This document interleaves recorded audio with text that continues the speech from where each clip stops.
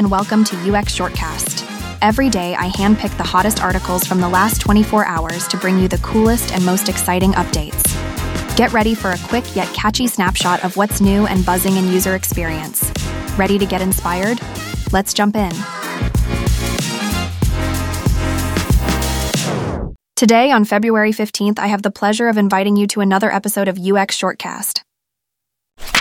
Mary Borisova penned an article called Conflict Management: Effective Communication Strategies for Designers, where she dishes out advice on how to handle tough talks, especially when you're a designer dealing with teammates or picky stakeholders.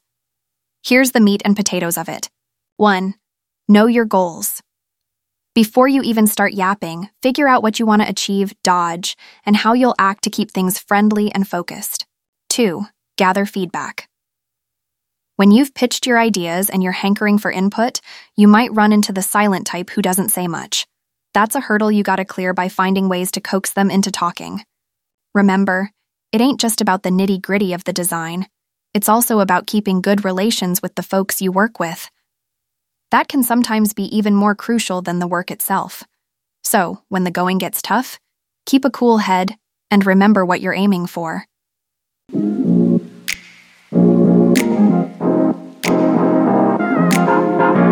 In the piece Design for Prevention, Not Protection by Ida Person, the main idea is about shifting how we think about safety.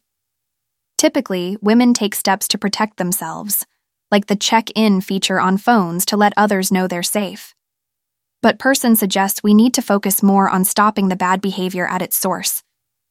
She proposes creative ideas, like sending reminders about consent to people's phones or educating men on respecting women instead of just teaching women self-defense. The article challenges us to design a world where safety is a given, not something women have to constantly worry about.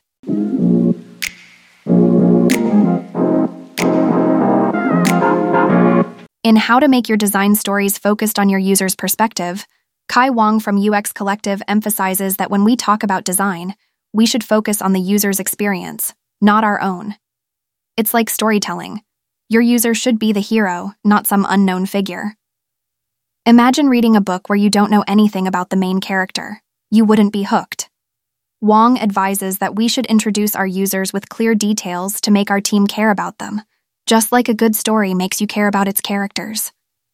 This approach helps make better design decisions that truly benefit the users.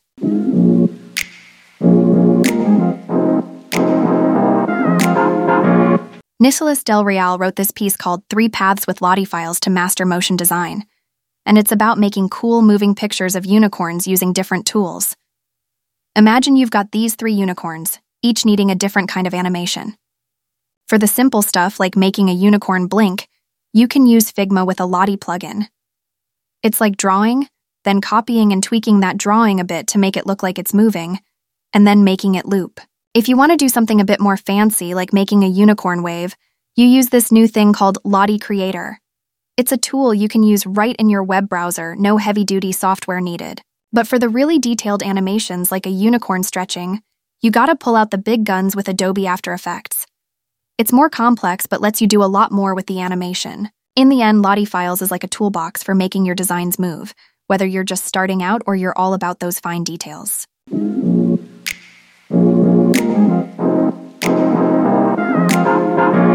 In Mastering the Mind Game, How Priming Shapes Your Online Experience by Avi on UX Planet, the big idea is that little things you see online can sneakily influence your decisions without you noticing. It's like when you see a picture of a sunny beach and suddenly you're in the mood for a vacation.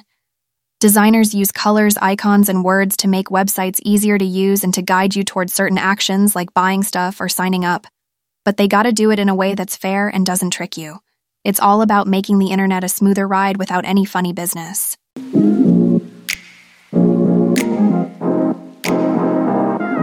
Thank you for listening, and I invite you to another dose of knowledge tomorrow.